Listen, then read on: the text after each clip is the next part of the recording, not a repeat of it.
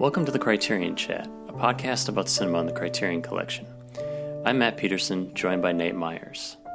Tonight, we examine Christian Mungiu's 2012 meditation on faith and abandonment, Beyond the Hills, inspired by nonfiction works by Tatiana Braun. Wojcita, played by Kosmina Stratton, has left urban life for a life of isolation as an Eastern Orthodox nun.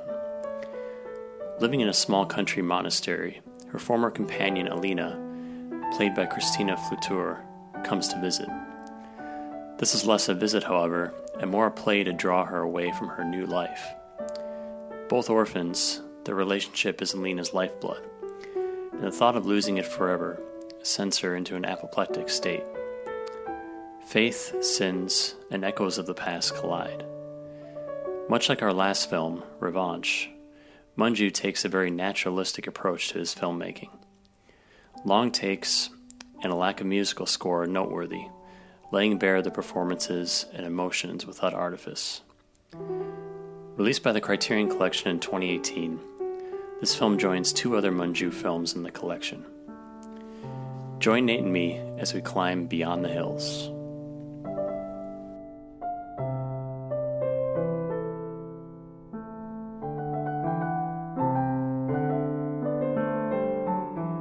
So Nate, I guess I'll just lay it out there and say this is our second attempt at recording this. Unfortunately, the first time through my audio file was corrupted, so hopefully our second pass will be as meaningful as our first. I think this has happened to us once before. Always kind of frustrating, but you never know. Maybe another look at the film will reveal some new things, rather. Perhaps we exorcised our demons the first time around. Well, there you go. That's a topical joke right there. Well, I figured we'll just jump into the films of Christian Mungiu in general.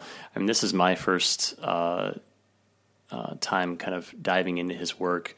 I know Criterion's released a few of his films here recently, so I'll just throw it back to you. I think you have a little more experience with his films than I do at this point. So I've seen three of his films. I've seen Beyond the Hills, Graduation, and his breakthrough, I guess, in American cinema, which was the 4 months, 3 weeks, and 2 days. And certainly he has a very clear and distinct style, this very naturalistic way in which he is making his films, and is very much valuing this kind of immediacy in his storytelling and his performances. And of the three, I think this is his strongest. When I first saw it, I thought it was too long, and maybe it is, but in a repeat viewing, in anticipation of our watching it here for this podcast, I definitely felt it flowed better and had a little bit more merit in its length of 2.5 hours. This is in many ways the kind of movie I've always wanted to make. I've always wanted to do an exorcism story that isn't a horror film, and that's what this is, right? It kind of sneaks up on you. I didn't even know that there was an exorcism component to the story when I first saw it, but watching it, with a repeat viewing especially, you can see how it does lay down sort of the footwork for the final act where the exorcism actually takes place. And it approaches it in this naturalistic way that I find very refreshing and quite thought-provoking. So I think as far as Christian Mungiu as a filmmaker, he's definitely one who makes films that are going to promote the audience to engage and consider it. He's not going to spell out themes or offer up a ready interpretation of the events on screen, but there's enough there that you have a sense that it's not all arbitrary, that there's actually a vision and there's actually an idea behind it, and that it can kind of help you to engage the material, and it helps you to sort of confront certain questions about life, about society, about, in this case, religion, that are well worth considering. Yeah, his style is very, very naturalistic, right? I mean, this kind of borders on pseudo-documentary style. I mean, there's certainly cinematic language at work here, and there are shots that are planned, but it does seem very minimalistic in its approach, and it's not really interested in kind of amping up the emotion artificially, right? So I mentioned there was no musical score. We don't really hear any music till the final credits. And I mean, clearly that's an intentional choice here, and I think that's the right choice for this material. It's interesting that you mentioned the exorcism element here, and I was kind of surprised that wasn't pushed more as a central focus when you read, synopses of this film or just read about this film in general. It doesn't seem to be an issue that comes up, even though it plays a pretty instrumental role in the film itself as the story progresses. So it's kind of interesting, even from a marketing standpoint, that wasn't really emphasized. But I agree with you. I do like how it approaches that material. It kind of takes the element of an exorcism as a logical through line to this story of, an interloper in a calm setting, right? So Alina comes to visit Wojciech, and they clearly have had a past relationship that seems quite complicated. There's certainly an implication that there was some level of a sexual relationship between the two of them. But in many ways, at times they seem almost like a mother-daughter relationship. At times they seem like sisters. So they're both orphans, and they both grew up in an orphanage setting. And Wojciech is at a place in her life where she has decided to devote herself to being a nun and to a completely different life. And this is something that Alina clearly has been struggling with and cannot understand. And Mungiu is really focusing on the performances here for sure.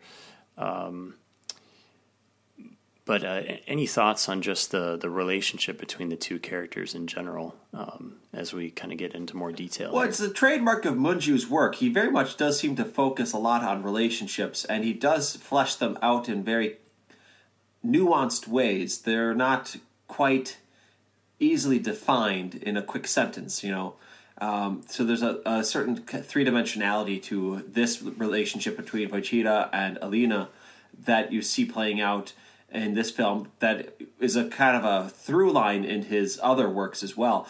I think if I had a word for it, there's a certain kind of codependency in theirs because you see both of them seem to have an inability to shake the other one, and they have you described it as, in some sense, a parent-child relationship. Obviously, there is that heavy implication of it being perhaps a sexual relationship in the past. But there is just this sense of the fact that Wojciech kind of seems to need to be this caring, nurturing figure to Alina. Alina seems to kind of need Wojciech to play that role for her. And they sort of almost exploit one another in a certain sense. I mean, Alina's clearly an unhealthy person right from the very start. Our first image of her is at the train station coming from Germany to meet her friend. And she's in tears, right? She's clearly emotionally and psychologically distraught. And you can see that this is not a healthy person, and that keeps playing out throughout the film. And really also not respecting, evidently, what Wojciech is trying to say to her. I'm committed to this. But Wojciech, at the same time, not really respecting Alina, clearly is not compatible with what she is trying to do, right? She almost wants to nurture her into becoming a part of this life that so clearly is contrary to Alina. Alina is not meant for a convent. She's not meant to live in a remote, rural, very austere setting that you see these nuns and this priest living in here in their secluded area. So I think that you have a codependent relationship that's taking place, and ultimately is kind of the thrust of the drama that unfolds. It's obviously a real disconnect, and I think it's a good point to say that they're both kind of ignoring each other's wishes, or even each other's temperaments. Wojciech, her character is very interesting, I think, in this film because she's very kind of flat and calm, but at the same time she's very forceful and direct when she has an opinion or She thinks that something needs to change. She doesn't hide that at all. I mean, and her relationship with the priest, who she calls Papa, which is interesting too, is a fairly frank relationship. I mean, she's just kind of right out there with her concerns, and her demeanor and the way she presents it is kind of disarming to us, and probably disarming to the characters in the film too. She never seems overly emotional at any given point, whereas the other nuns around her seem almost overly, excessively emotional at times, and are really sensitive to any kind of changes within their environment. So her character is, in terms of how she's written, definitely is a contrast, and not quite maybe what we would expect. And there are even some visual cues in terms of how she's dressed a little bit differently than the other nuns.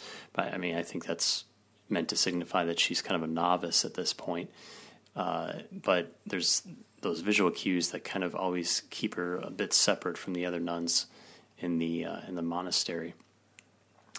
But yeah, Alina, as you said, is very unstable from the moment we meet her, and she's an opportunist. At any moment, she's trying to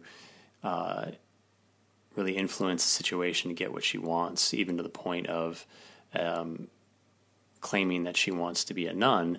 And the second she's brought back into the fold at the monastery, she's plotting their escape.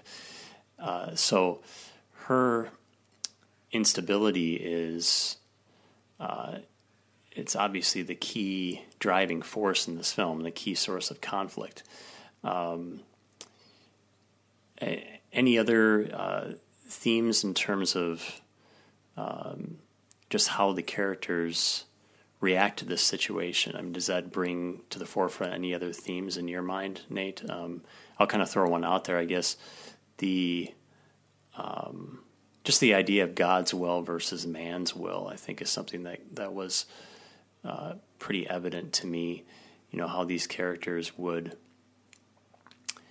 really try to react to the situation in such a way that remained in alignment with their beliefs, but at the same time,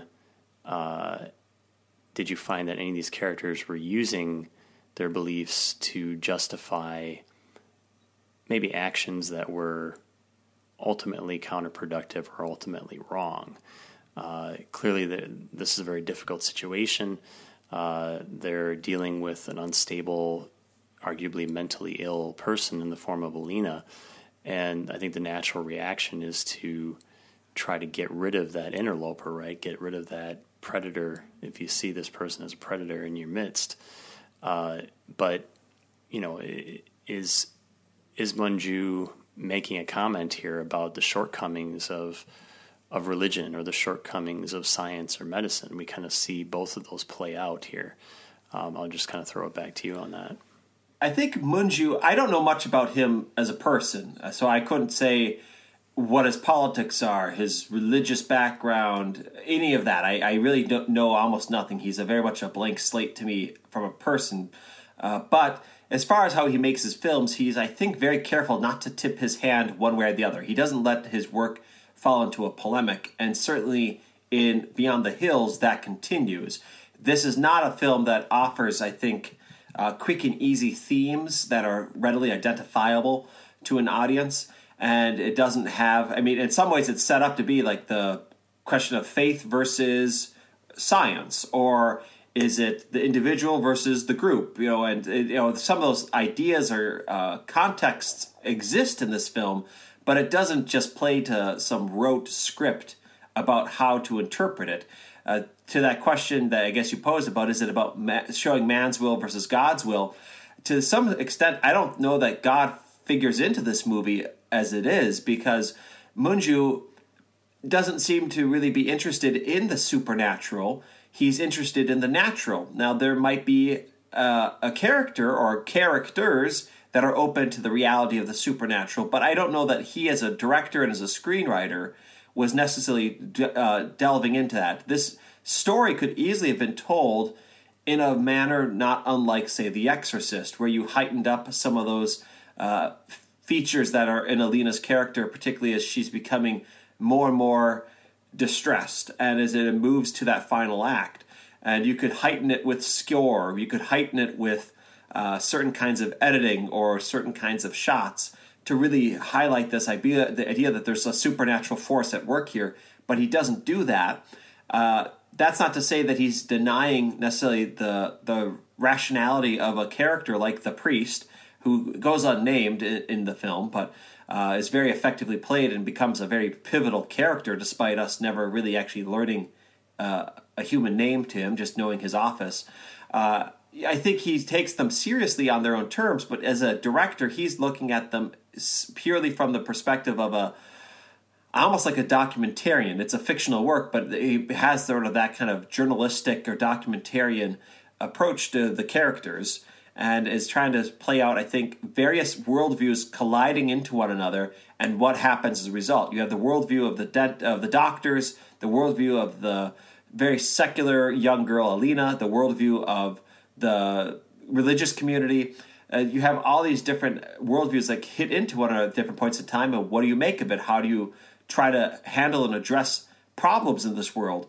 I think this is a film that's interested in the problem of evil, that is to say, evil is something that's not right, something that's lacking or should be there but isn't there, right? It seems to be aware of that and taking that seriously, but I don't know that any of the way it's executed is really trying to assign blame. It's more or less, I think, presenting this and then forcing us as an audience to try to kind of evaluate, okay, what are my own biases or prejudices that I would bring to this work? I could easily take the role of saying, well, clearly this priest and his nuns are idiots and this girl's just got a mental illness and they don't do any service to her by strapping her down, performing this exorcism from which she ultimately will die. But at the same time, he shows that this is the exact same approach that the doctors took with her in the hospital, that in many ways what they do in the convent is going to be justified based on what they saw and heard from the doctors earlier, because they first take her to the hospital. They don't try to take care of this themselves initially. And then this doctor comes along at the end, this very condescending and belittling doctor who's accusing them all of pretty much murder, but doesn't take any ownership for her own institution's failings in this as well, right? So I don't think he assigns blame. I don't think he's necessarily trying to assign blame here. I think he's trying to open up everybody, sort of examine how it is that these different worlds collide, and then perhaps what it is we can learn from the collision that takes place. It's a good point that you make in terms of comparing the religious versus scientific approach. There actually is a fair amount of overlap there, right? I mean, as you said, in the hospital, she was also tied down. I mean, granted, it was to a bed versus a plank, but pretty similar approach. Maybe the only difference being that the monastery doesn't have access to pharmaceuticals, right? So it's kind of there's probably more similarities than there may be differences in their approach to her illness. I mean, I think Mungiu is probably saying that maybe both of these systems are inadequate to deal with her situation, which is, I mean, you could say it's you could chalk it up to mental illness. You could say it's a spiritual deficit that she's facing, or maybe a combination thereof. And, you know, these two institutions that are meant to address even both sides of that coin are inadequate to do so. But it's, yeah, I agree with you to say that it's not, I don't see Mungiu as being particularly critical of either one. I think he's just more interested in saying, you know, here's the situation. There are people involved on both sides of that coin, and people have shortcomings. And you know, the doctor in the hospital is kind of anxious to get rid of her because he probably feels that, well, there's nothing else he can really do, and she's taking up space in the hospital, taking up a bed that could be filled by somebody else that maybe he'd be able to help more readily. And as a religious institution, the monastery is, has a very similar motivation to kind of get her to move along, because they just feel that the tools they have available are also not going to be enough to address her problem. So it's, I think, as you said, a lot of people could look at this and on the surface say, well, Mungiu is obviously being very critical of organized religion and how that just will never really address human suffering in a meaningful way. And I think that really kind of misses the point. I mean, that's maybe the surface reading here. And also, as you said, the exorcism is really not the focus, right? It's not a lot of that. It plays out off screen very intentionally. There's clearly an intentional choice not to sensationalize that aspect of the story. I mean, they could have very easily had the theatrics and the swelling music and to even play up her illness as almost some kind of a demonic event, and the choice to really have a lot of that off screen and to communicate the chaos really through the visuals of the nuns running around. I mean, that's all a very intentional choice, and it keeps it grounded in reality, and it keeps it grounded in a way that I think forces us to look at the situation more from a practical standpoint versus a supernatural one or even a scientifically based one. It's ultimately, I think he's boiling this down to human flaws, and the institution of science may be something that transcends human flaws to a degree, at least the idealized version of it. And likewise, you could look at that, look at the religious ideal as in a similar way, that without the interference of people, maybe this is something that would be able to address these problems. But ultimately, there are people involved, and I think he's saying that the shortcomings are always going to come through. But yeah, it's complicated. It's there's a lot to kind of dig through here, and the characters are just kind of, they're the mechanisms to play that out. I mean, the only real development we see here is Wochita and Alina, and I think the priest's character is pretty instrumental as well.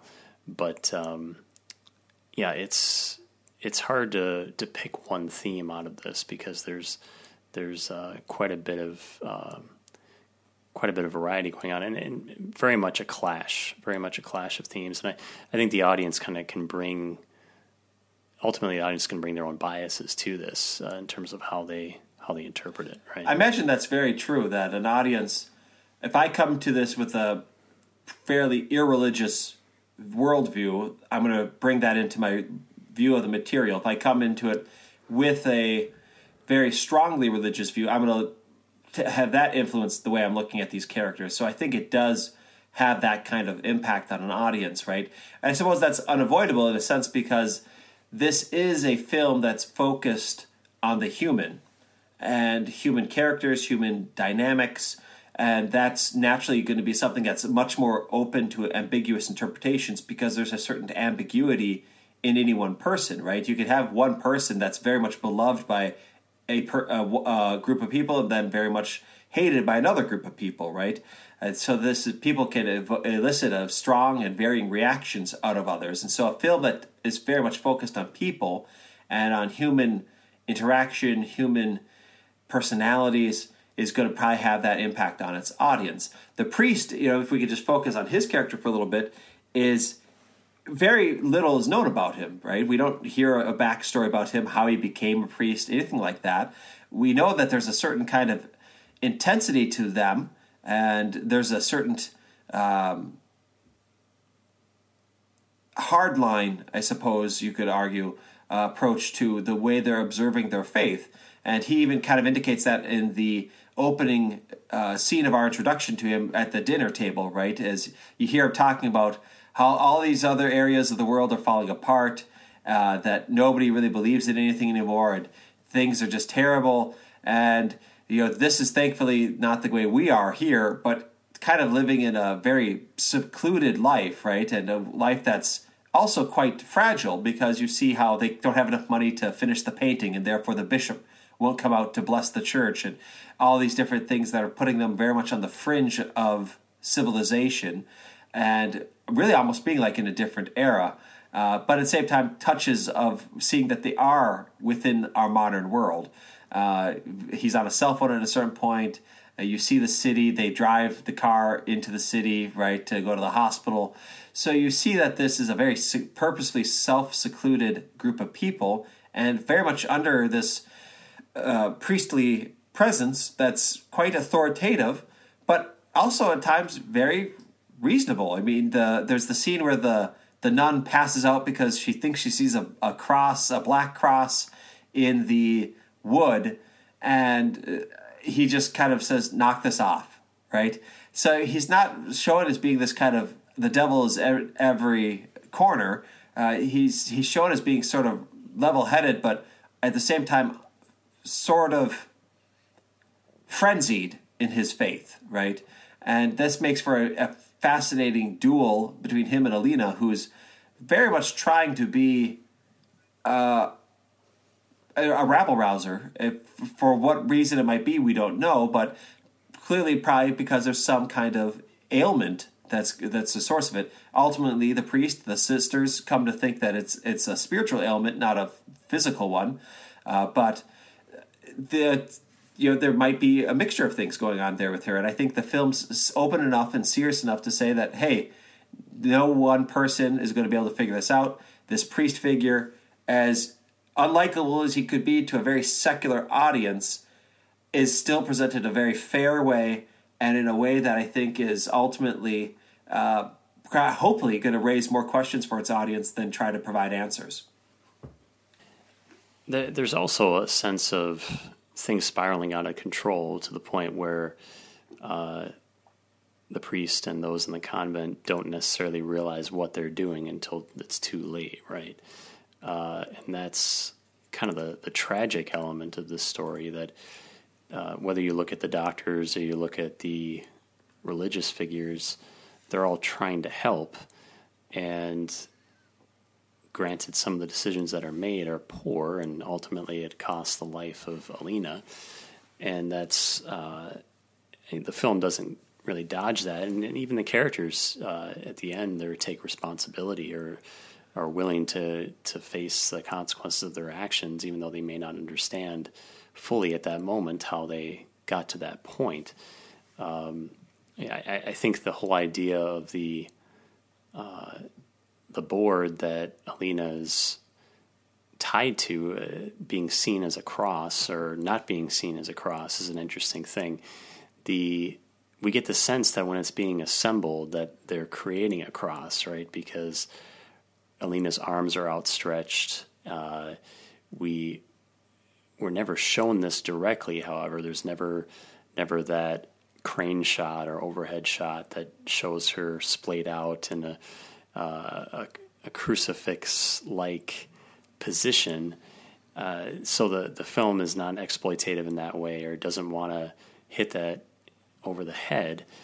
And even in the scene where the police is investigating, we really have that really long take that's centered on the face of Boichida, and someone brings in the board off screen, and the police officer looks at it and says, "Oh, it looks like a cross," and none of them really realize it until this moment, and even the priest at that moment doesn't necessarily see it as a cross.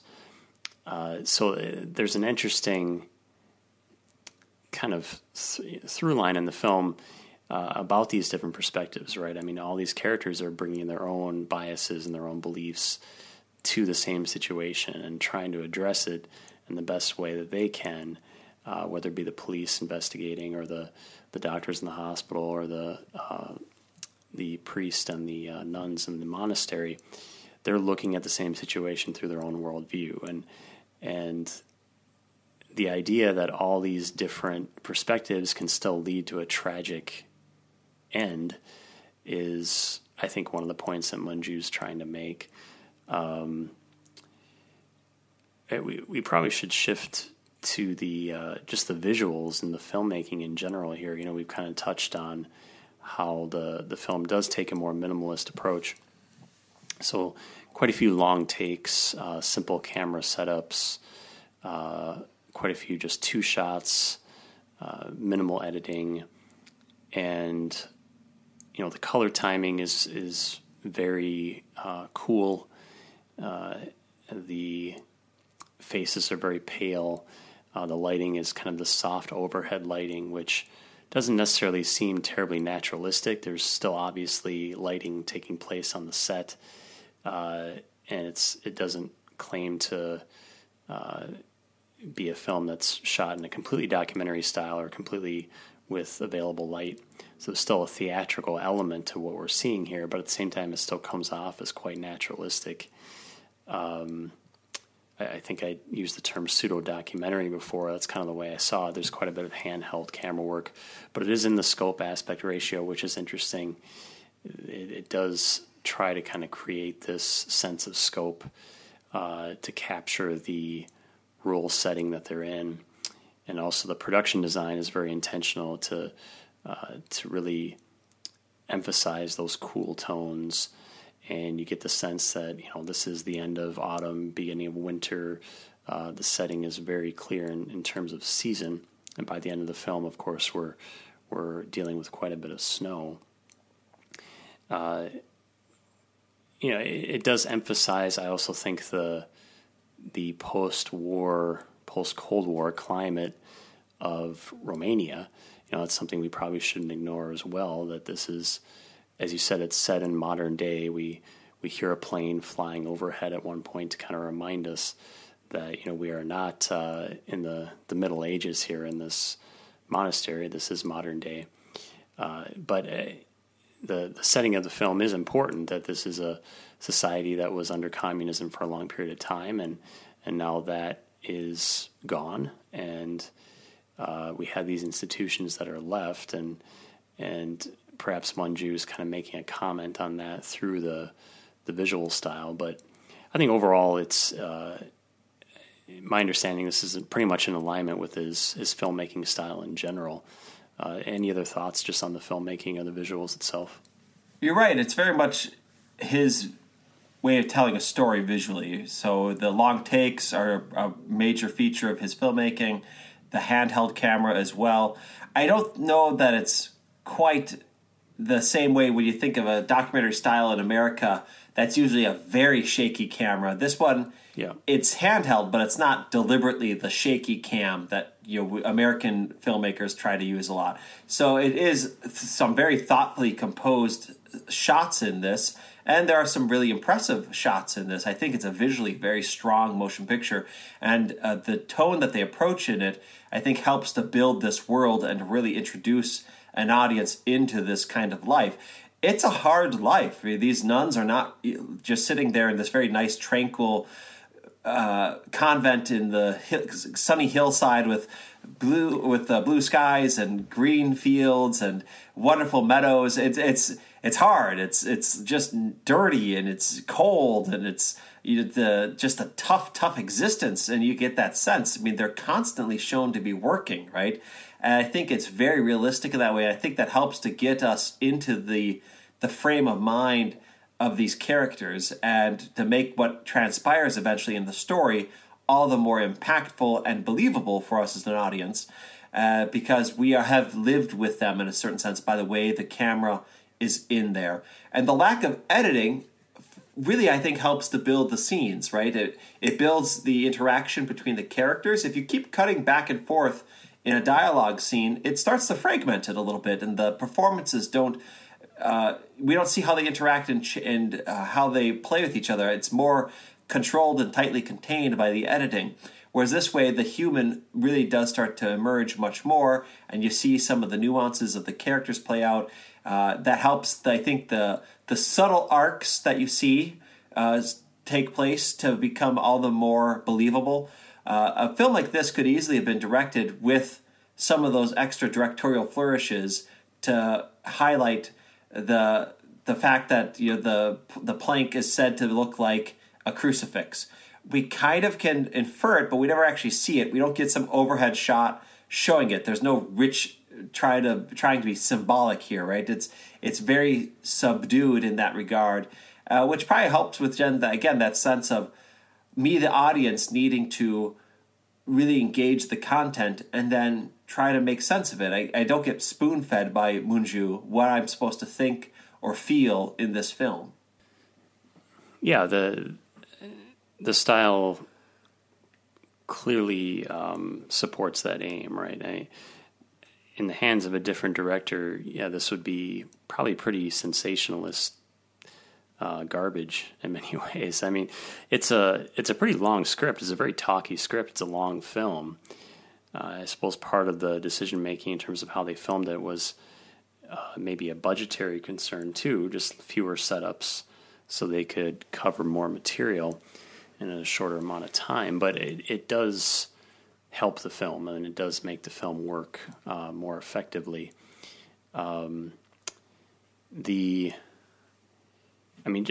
the color palette, the desaturated kind of cool tone color palette that I mentioned is very effective, and it's a good choice here. And again, the production design supports that as well. Those few moments where we do go into the city, the city doesn't necessarily seem that much better off in terms of condition. I mean, granted, the monastery is pretty much huts in the middle of a field, but we get the sense that even the people that are living in the city aren't exactly living in luxury, and this is an area that is probably still struggling economically, and people are trying to survive in their own ways. So even when we have those moments of the nuns going into town and visiting the family that Alina was staying with, we get the sense that these are not wealthy people, and this is there's struggle kind of going on across the board from an economic standpoint. It's always kind of startling to see, an Eastern Orthodox nun juxtaposed with kind of those more modern elements, right? I mean, these are we see the Byzantine icons and the touchstones of really the oldest form of Christianity in the Eastern Orthodox Church, contrasted with these more modern elements. And these, when the police officers show up, it always strikes me as a bit of a visual shock. It's almost like modern day time travelers have kind of shown up in this very medieval environment. So, Mungiu is using these visual elements again to kind of emphasize the thematic points he's making in the film in terms of the clash of all these institutions. So the visuals definitely support that aim. And I think the sound design as well. There's constant noise on this soundtrack.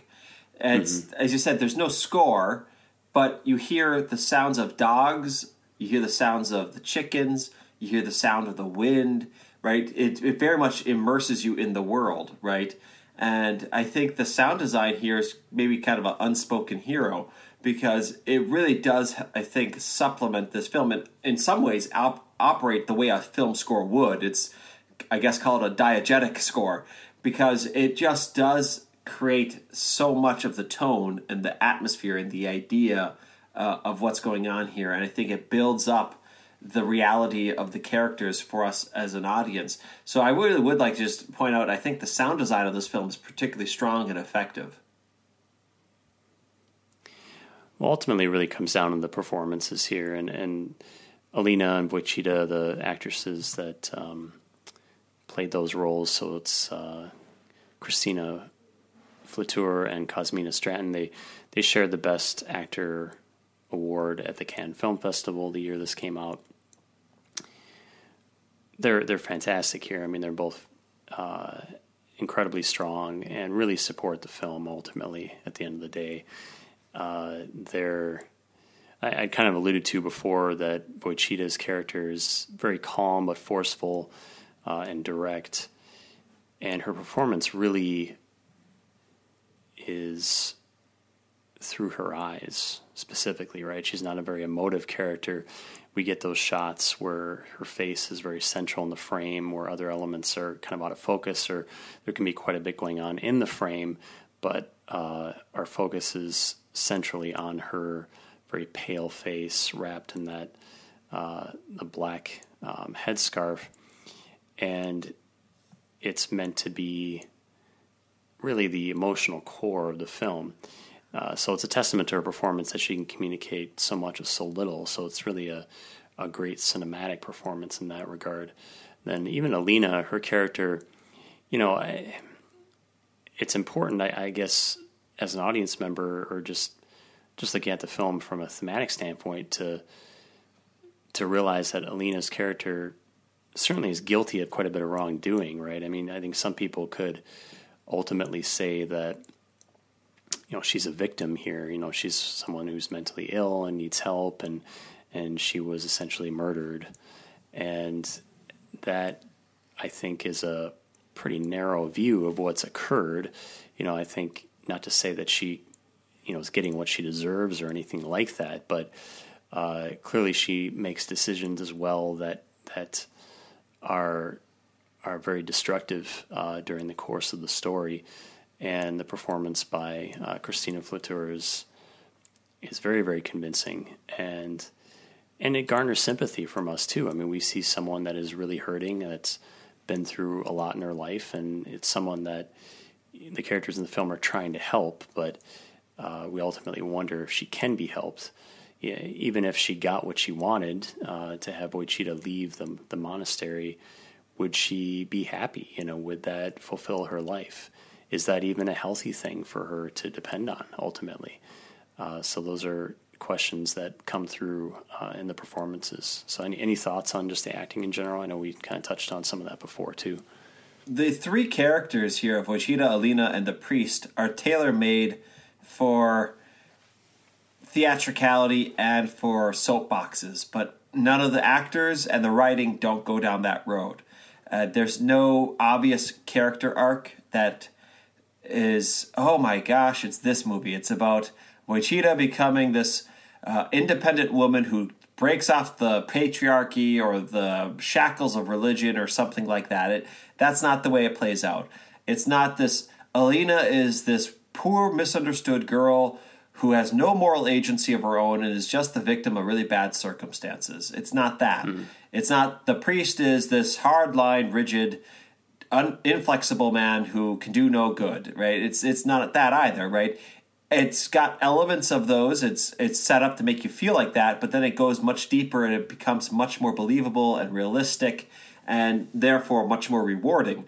I think the interaction of these characters is fascinating. The performers all do a very good job with it. I think of the way Flatteur plays Alina is really quite impressive, because this is something that's tailor-made for very over-the-top acting. And I just can't help but think, if this was made in America, how so many actresses would really relish this part and just beef up those moments of outburst, right? And there is real outburst. I mean, you see her get angry, see her get upset, but always in a way that seems well within the realm of reason, right? Which then makes it because if she went so far over the top, I think the priest and the nuns would have been like, get her out of here, she's dangerous, right?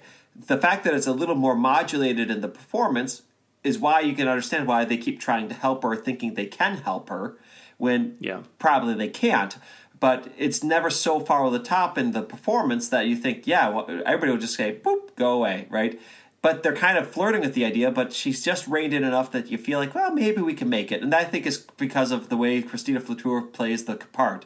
The priest, and I will say I'm guaranteed to get the actor's name wrong. I think it's Waleriu Andriuta. I don't know if that's quite the correct pronunciation, but it's also very good. And he has a certain kind of piety to him, but also he has a certain kind of pride.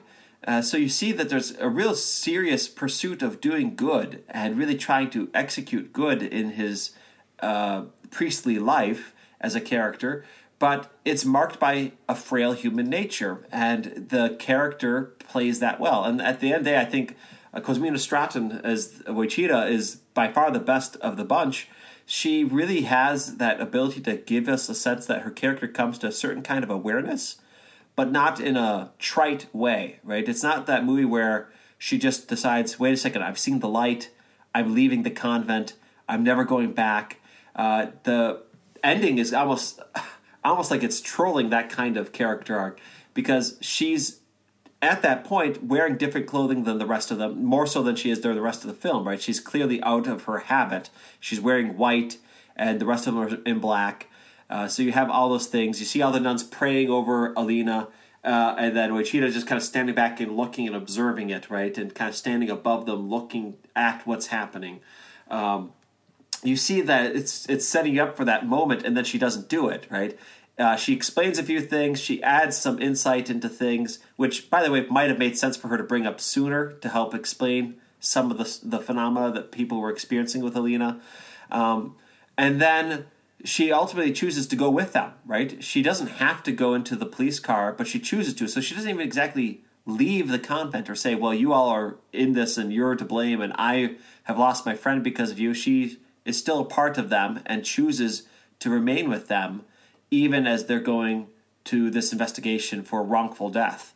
So I think that the film in the performances is very realistic and I think very rewarding. I even think she's wearing Alina's sweater at the end, isn't she? Or maybe I'm just remembering that wrong. No, I think you're right, yes. Yeah. So that's kind of a symbolic take on just her taking responsibility for what's occurred to a point. So, yeah, it's a film that it just has many layers, and I appreciate that it's not clearly not trying to preach any one viewpoint. So that's the mark of a strong film, typically, in my opinion. But it's also not, I mean, because you can have films that don't really take a viewpoint, don't take a stand, and I don't know that that's meritorious. It's not a film that isn't trying to say something. But not in and of itself.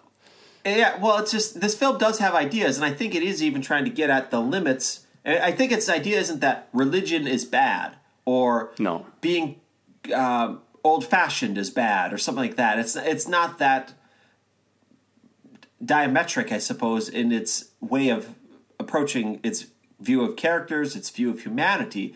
I think what it's trying to do is to advocate for a greater awareness of how different people can look at the same event and interpret it so differently, right? So it's trying to basically encourage us to expand our own understanding of how to interpret something and to slow down and really try to come to the truth, as opposed to just jumping off and saying, I've got it, let's run with it. I think that's what it's trying to say. Because, again, take this character of Alina.